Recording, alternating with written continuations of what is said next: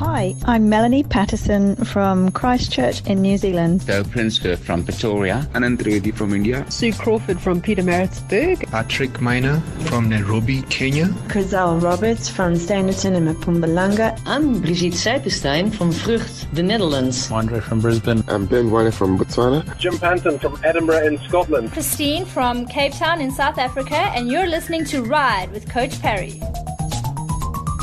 Welcome on to this edition of Ride with Coach Parry. My name is Brad Brown. It's an absolute pleasure to welcome you onto this podcast, and we are doing things slightly differently from here on in. If you've been following this podcast for a while, if you're a subscriber to the feed, you'll know that we've gone a bit quiet with regards to the podcast, but the good news is that is all about to change. We also are changing the format of this podcast quite substantially as well. If you've been around what we do at Coach Parry for a while, you may or may not know that we have another podcast called Run with Coach Parry that's been going for many, many years. And we have been running an experiment on that podcast for probably the last 12 months, where we've changed the format up quite significantly to see if it works. And the feedback has been phenomenal. So we are going to be doing exactly the same on this podcast because I think you're going to love it. And what we're doing is we've got an online community, an online training club, where we have got access to a whole bunch of cycling training programs. We've got access to a team of experts, coaches, strength and conditioning coaches, nutritionists, and one of the most engaged and encouraging cycling communities online. And as a member of that community, you get access to pretty much everything. But what we try and do is showcase a couple of members within that community here on the podcast and do a bit of a one-on-one coaching call if you'd like, obviously to help them achieve their goals, but also to show you what the Coach Parry Online Training Club is all about.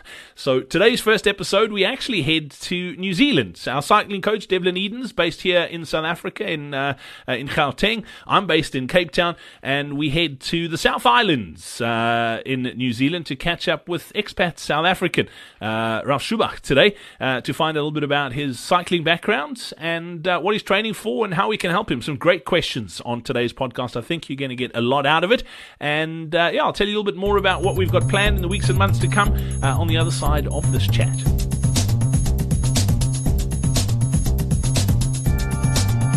Welcome on to this edition of Ride with Coach Parry. My name is Brad Brown. We've got our cycling coach, Devlin Eden, with us once again. Dev, how's it? Nice to catch up.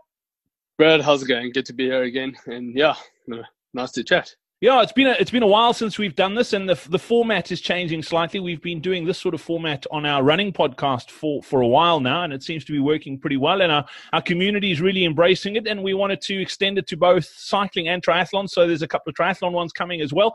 But we have a member of our online community on the call with us today as well, Ralph Schubach, who is in New Zealand. Ralph, welcome on to Ride, rather. I'm so used to doing Run. Welcome on to Ride. We'll get it right eventually, I'm sure. Hey, thanks for having me, guys, and most importantly, also thanks for accommodating me in the time zone because we are 10 hours ahead. So thank you for putting some time aside for me. Really appreciate it. No worries. What's things like in the future, Ralph? That's looking good. The rest of at least we know the next 10 hours we sorted, the world's not coming to an end, which is a good thing. Ralph, yep. That's a South African accent. You are on the South Islands in New Zealand, but you're an expat. How long have you been in New Zealand? I've been here 3 years. I came across in June 2016. So on Sunday was exactly 3 years since I made the step. So yeah. Oh, wow. And you were telling us before we started recording the call, you were from the South Coast, Mamsantoti in KZN. Winter's slightly different in Christchurch, New Zealand, as opposed to on the sunny south coast of South Africa. Yes, you have proper winters here. But what's amazing is the winters over here doesn't stop the people from outdoor stuff. They still walk their dogs, they still ride. It can rain, it can snow. So if you're not exercising, you look outside and you see other people going out about you tend to want to join. You know, the weather here doesn't stop the people from getting outdoors. So, yeah. Absolutely. I mean, it's cold, but it's beautiful. It's absolutely amazing. And we're going to be talking specifically some mountain biking as well. But you come from a bit of a running background too. Tell me a little bit about your athletic endeavors. Yes, I started running at the age of 11. My very first race was in 1985, the Capital Climb in Maritzburg. And that sort of kicked it off. And then I've been doing a couple of odd races, and then I've done 7 Comrades marathons, 2 Oceans, personal best of 9:11. That was in 2010. So the longing and burning desire is still to go back to do my 10th, 3 more to get my green number. So that's still on the cards. But I just want to take up a little bit of mountain biking, and I know I'll get the 10 Comrades done, but just take up mountain biking and see what they can offer. Talk to me about the switch. What's driven you into cycling? Just the amazing scenery, and I think Christchurch is like one of the best mountain biking places in the world, what it's got to offer. And tranquil, and the mountain bike parks, and the freedom. You can go riding miles and miles and miles without seeing anybody, and not to worry about your safety or anything like that, so it's what it's got to offer. I thought, now I can't miss this opportunity. Buy a bike, get out there, and it's just something from a Asymptote staying up there. It didn't offer that type of exposure, so I thought, well, coming from a coast, I can come over here and do the same thing. Have you found the transition from running to cycling and mountain bike in particular pretty easy, or is it something you struggled with?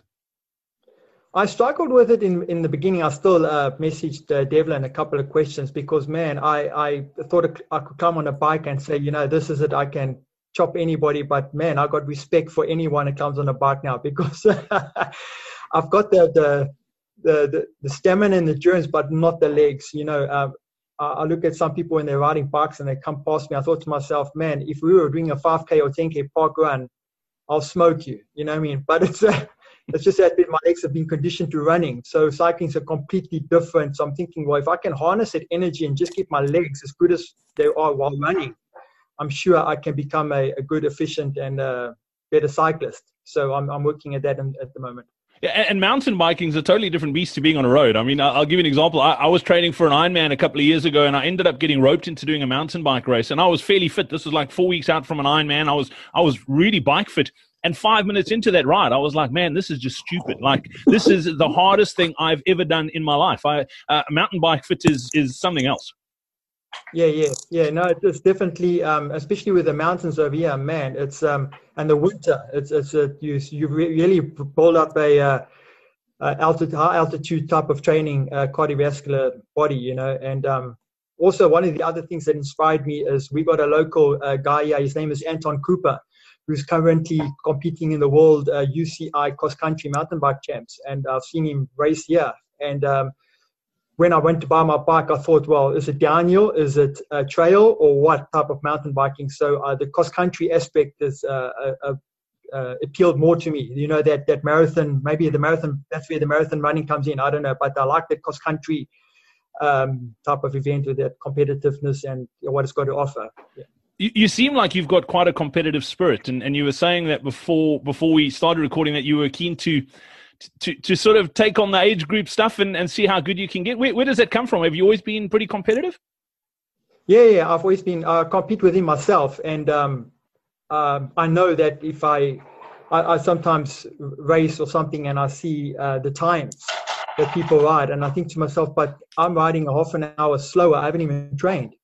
So I'm thinking to myself, if I start training and starting putting things together, I'm sure I can get close to that time, So I look at that from point of view, and even from a running point of view, I always used to compete against myself and the mountain biking. Okay, cool. Before we get to your question with Dev, if I can bring you in here, the sort of switch from cycling to running, often we see cyclists making the other switch, going from cycling to running. I'm amazed that Ralph is saying he's struggled as much, particularly because he is such a good runner. I mean, a 9:11 Comrades PB is rapid. I mean, that's fast. Your thoughts on making the transition? Is it harder than people imagine it's going to be? Look, I think the switch to mountain biking is probably where it does become a little bit more difficult, and I think that is that your way of saying roadies are soft, Dev? Well, I don't want to say anything. No, I think, and again, I was this weekend at the SA cross country, sort of one of our series races here with one of my elite guys, and time again on the mountain bike, I see the biggest thing that actually slows people down and makes your own life difficult is technical skill and the ability to ride your bike on technical stuff. And more often than not, that's what fatigues you, and that's where you struggle. And when, Ralph, you're talking about half an hour time differences, it's those kind of things that often slow you down a little bit more than just your physiology, just your legs. So again, the transition from the running into the cycling, physiologically, you've got a really good base. You've got that foundation laid. So I think it just comes down to tweaking training, make sure we're doing specifics around the biking.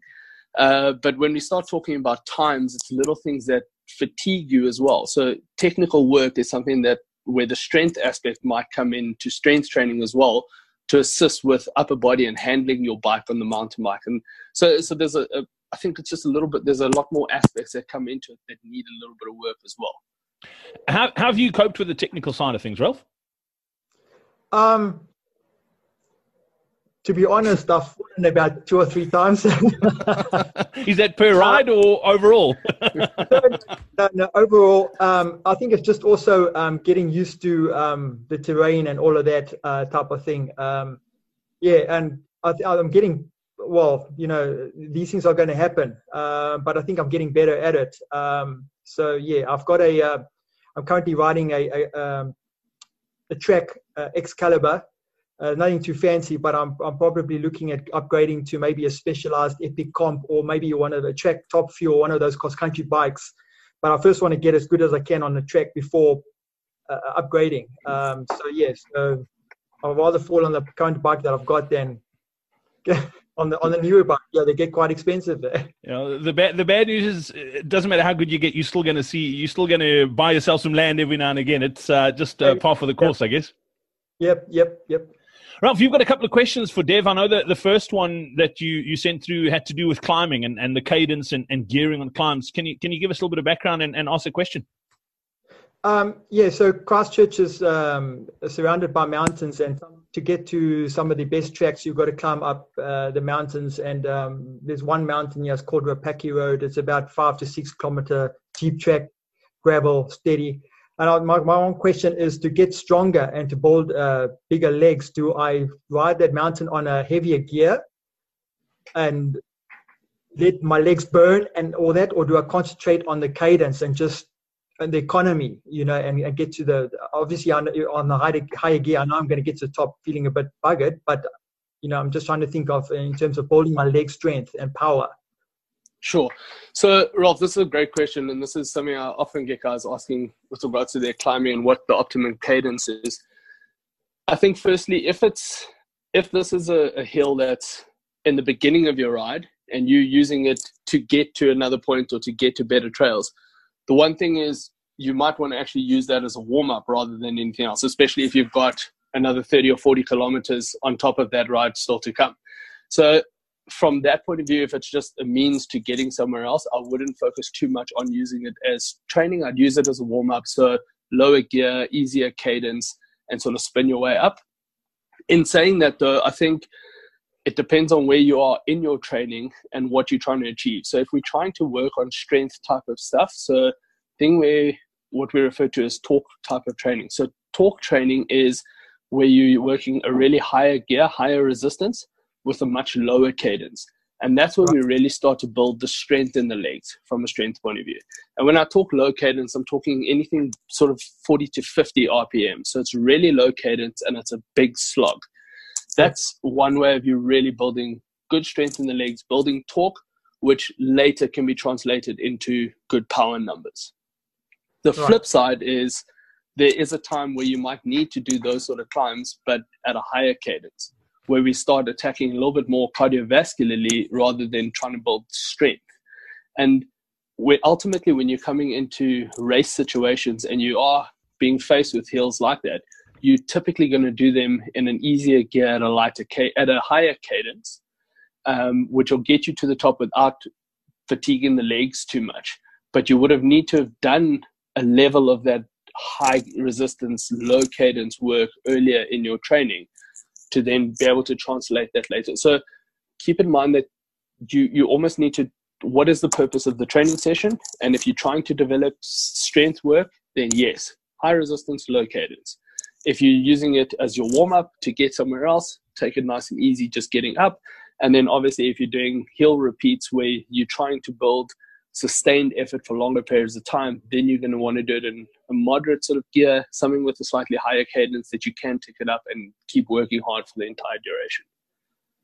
Cool. Thank you. All right. Cool. Does that make sense, Ralph? Yep.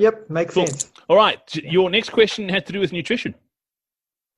Yes. I know when back home now with running and all of that, if you're doing a marathon, all that, you sometimes get food along the way and all that. Now I've got a little Camelback on my bike, and now I have a good breakfast, but I think often hours, I'm not talking about just Sunday cruise. If I decide to go for solid ride at a steady pace, working, often my energy levels start depleting. Now I'm just trying to find out, I can't take a whole shopping basket worth of food. So I've now decided to take nuts and an apple and all that, but what's the best type of food to sustain a mountain bike ride for about 5 to 6 hours, especially if you're in the middle of no man's land? You need a basket for your handlebars, Ralph. So Ralph, this one can get tricky. So before I go any further with this, just what is your general diet like? And the reason I ask this is we've obviously got people that are trying to stay away from carbs and that sort of thing. So I just want to get that background first. Is that a concern for you? Is that something you're trying to focus on, or do you have a pretty well-balanced diet? Well, I know we don't have too much time today, but I have been reading a book, and my current weight was 71 prior to jumping on this program. I'm now 3 weeks in it. I'm now weighing 66. The only thing I've cut back is my sugar, and cut back a little bit of carbs. So the book I'm reading is about being metabolically flexible, where you use your fat and your carbs. But I'm not too sure. I haven't cut out carbs completely. And then my wife still said to me, she says, geez, you know what, you're already 66. Where are you going to? You need to start eating. So I got a high metabolism. So after an hour, I my energy starts going down, and then that's it. I can't recover. Once my glycogen levels in feet reserve, there's no turning back. So, was this something you struggled with running as well, Ralph, or was this just exclusive to mountain biking now? Running as well. I mean, if I was running, let's say a marathon or something, after 2 hours, I'm starving. Okay.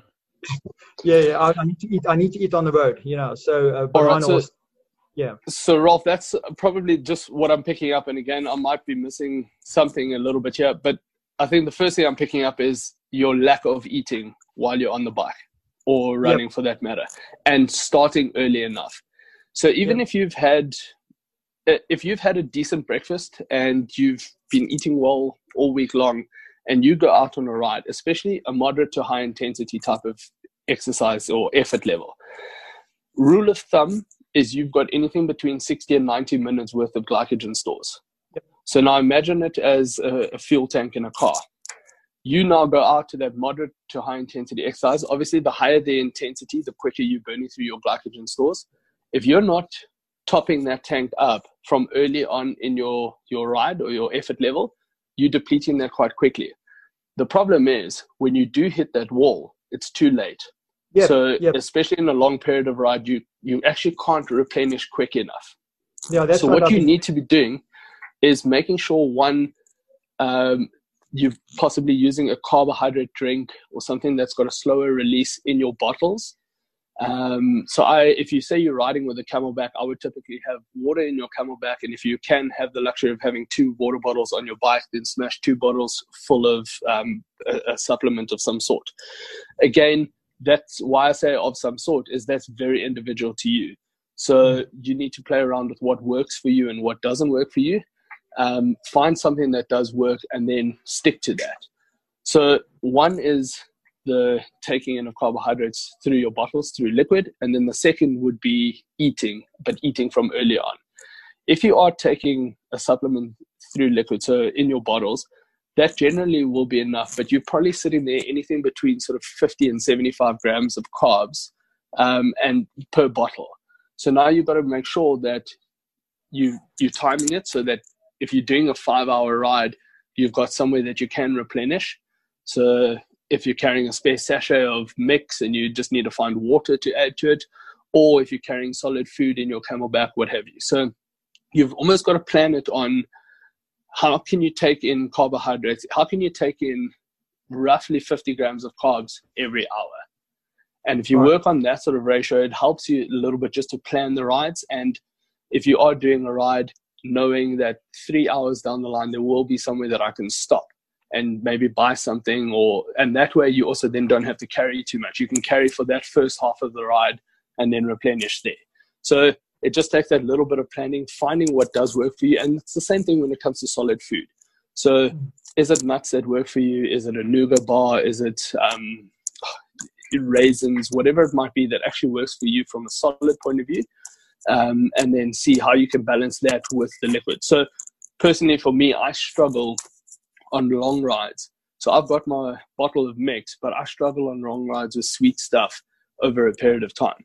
So what I actually do is I have a bottle of water, a bottle of mix, and I substitute those two, but then I take on food to to make sure I'm getting in the right amount still for the duration that's needed. If that answers that question. Yep. Cool. Yeah. Cool. And then Ralph, you also mentioned that you struggle with sort of numb toes and a bit of numbness. Tell us a little bit about what the story is and yeah, let's see if we can come up with a solution. Yeah. Especially in the winter now, it gets very, very cold, and it might be 0 or -1, but then you got the wind chill factor that drops it a couple of degrees below. And I found out the longer I ride, my toe, well, first was my hands, my fingers. I've sorted that out. I got a good pair of gloves, but then my toes, especially if they got wet or whatever. So I'm invested in a pair of waterproof or wind proof socks called sealskin or something like that. I bought a new pair of shoes, Gyro Tiradoras or something like that. That seems to be helping a little bit, but it's about 70%.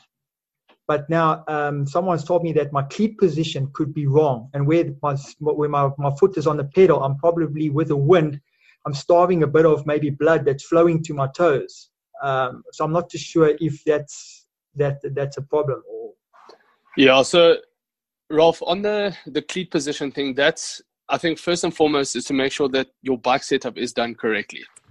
So numb toes could be anything from cleat position to still sitting wrong on your saddle as well. So if we can eliminate that factor to make sure that your setup's done correctly, your cleats are lined up for you as the individual, then have a look at the gear for the cold. So the cleat position doesn't really have much of a correlation to what the temperature is or what the wind's doing. Your cleat position will have an effect on blood flow to your toes, restricting your toes and that sort of thing. Right. That's the first one. Secondly, if you're wearing sealskin socks, my understanding, if I know them correctly, they are quite a bit thicker as well. And by wearing a thicker sock, you also might be restricting the space in the shoe. So just make sure that your shoe, maybe just loosen the straps a little bit. That'll just allow the blood flow and there's not so much restriction or a tight foot sensation. And then the next thing is obviously making sure that you're warm. So you can wear what you want to wear. If you're going to get wet at the same time with wind chill, unfortunately, it is one of those things that it does suffer with. But a sort of pretty cheap trick that we've used in the past is a plastic bag. So a little Ziploc bag or something, put your sock on, put a plastic bag over your foot, and then put your foot into the shoe. Because that, yes, your feet sweat a little bit more there, but at the same time, you're then taking away that little bit of wind chill factor directly to your shoes. So maybe try something like that as well. It's a pretty cheap solution that you can try. I mean, you get rid of a plastic bag. That is something that we have used in the past and does work really well. I mean, I've definitely made use of plastic bags quite often in winter riding and that. So have a look. But I think first and foremost, start with things that you can control. So start with your bike setup, making sure that the setup's done correctly for you, your cleats in the right position for you. Then go what gear you have, and then on top of that, let's see other tricks that can possibly help with that. Cool. Yeah, that bike setup's a big one, Ralph. I mean, I see it all the time in Dev. I'm sure you do too. Guys spend thousands on a new bike, but then they want to save a bit of money and they don't go for a proper professional setup with someone who knows what they're doing. And it's all good and well having a bike that's worth almost half of what your house is worth. But if you're not going to spend that little bit of extra, and your setup changes over time as well. The fitter you get, the stronger you get. You need to revisit that too. It's not a one and done. You've got to keep revisiting and relooking at that as well, and it makes a massive difference. Have you got any other questions, Ralph, or is that pretty much, does that wrap things up? I've got one more question. Funny enough, I was at the gym tonight. I was doing my 1 hour 30 zone 2 riding, and I'm finding that I'm 3 weeks in a 12-week program, and it's quite encouraging to find out that the bike at the gym, I've got to now turn up the power to get my heart rate back into zone 2, where previously I was riding at maybe a 40, I'm now on a 50. And so that's quite encouraging to know that, I can do an hour and a half in zone 2 at sitting at 50, whatever the unit of measure is. But before it was in 40. So that's quite good. So I'm looking forward to in the 12 weeks, maybe having a thing at close to 100. I don't know. Good stuff. Look, that's always encouraging, Ralph, and that's really good to hear. Just one thing I'd like to just add to that, and maybe just keep in mind. Well, maybe let me shoot the question first. Are you seeing that? Was that a once-off this evening, or are you seeing that now quite regularly that you can feel that you need to be putting in more power output? No, I can feel. I can feel almost like after in the second week rather, I could feel that listen, I got more. I got more, but I've got to stick to my program, Yes, yeah. So I'm really feeling good. I'm feeling strong. I'm almost like wanting to race now, and I'm going. I can't imagine what I'm going to be like after 12 weeks. But anyway, I'm like the race to go. So I'm actually holding back. I'm really encouraged. I'm strong. It's good. Fantastic. And I think, I'm assuming you're using, I see on your questionnaire, you're using a heart rate monitor, you're using a Garmin? No. What do you use? I'm using a Polo. Okay. So look, as long as you also, it's a good thing to then start to track these measures. So track over time what you're doing in the session, what your heart rate is, and then maybe what the power is. So have a look at the bike. If you can connect your watch to the bike and see if you can get power readings, but start to take in other measures as well and track that over time. Just to also, it helps with that little bit of motivation as well to see that progress happening in other numbers at the same time. Yep. Yeah, cool. Ralph, and I'm sure you've got it hooked up to the platform, to the Coach Parry training platform too. All of those numbers get pulled in automatically if you hook it up to your Strava. And then you can put notes in there as well. So if there's things that you want to add, it's just a great place to sort of have everything in one place that you want to go back. You can actually see what you're doing. So that really helps too. Yeah, I've been every night after my training, I go into the platform, I edit the values, I put in my calories, my cadence, whatever, power meter from the gym, whatever, and I put it in. So I've been following it, and so it's all in there. Awesome. And your experience on the platform so far, you haven't been with us that long, but your initial experience? It's very good. Setup was really I had to find my way. But once I found it, it was quite user-friendly. Yeah, very good. I go often onto the platform and see some podcasts, if there's any bike questions someone else might have asked. It's also encouraging. If I ask Devlin a question, you might get some other forum members also replying. So you're getting a lot of feedback from various people, so it's quite good. Very nice. Awesome. Right, well, we're unfortunately out of time. We love having you on. You asked some great questions. I know Dev's thoroughly sort of getting into things with you, and we can't wait. When is your race? I mean, you said you're 3 weeks in. I know you've got like a bit of a tester coming up, but when's that tester and when's the big goal? What are you chasing? So the test is on the 18th of August. It's a 30K mountain bike ride, a cross country thing, and then on the 5th of November, there's a 6-hour endurance race. So it's actually a 10-hour or 6 hours. I've entered the 6-hour solo, and you see how many laps, the 10K laps you can do in 6 hours. So the guy who won it last year did about 16 laps or something. So I've looked at that. I said, right, okay, game on. Let's start training. I love it. Absolutely love it. Ralph, it's been awesome, man. Thank you for catching up with us, and I hope that helped, and we look forward to engaging more on the forums and seeing how you're going. No worries. Thank you once again for accommodating me. I know you guys are early in the morning, and but thank you for opening up the space. Really appreciate it, and nice meeting you. And also send my thanks to Shona for getting this meeting sorted.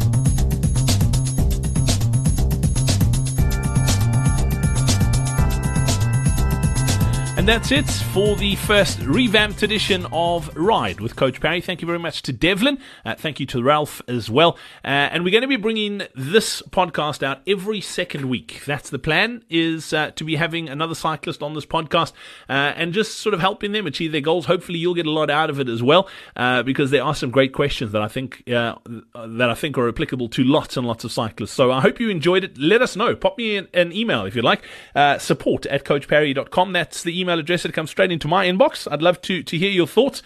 And if you do enjoy this, please make sure you hit the subscribe button wherever you listen to these podcasts, whether it's in Apple Podcasts, Stitcher, Spotify, wherever it is. Hit the subscribe button so you don't miss one. And while you're at it, if you wouldn't mind leaving us a rating or a review, and I'll give you a shout out on an upcoming show. So let us know what you think of this, and hopefully we'll have you along for the ride, so to speak. And looking forward to catching up in a couple of weeks' time. Also bear in mind that we produce a couple of Q&A videos with our coaches as well. Just search for Coach Parry on YouTube as well as Facebook. You can catch those videos. They come out every second week as well. Some great questions get answered there too. And if you'd like to join us in the Coach Parry Online Training Club, all you need to do is head over to coachparry.com/cycling. That's where you can get all the details. We'd love to have you. It is one of the most thriving online communities in the cycling space around, and you can get some great results. We'll be sharing some of the stories and the success forums in the podcast in the weeks and months to come as well. That's about it for me for the first one. We'll catch up again in a couple of weeks. From myself, Brad, Devlin, and the rest of the team here at Coach Parry, you have yourself a good one.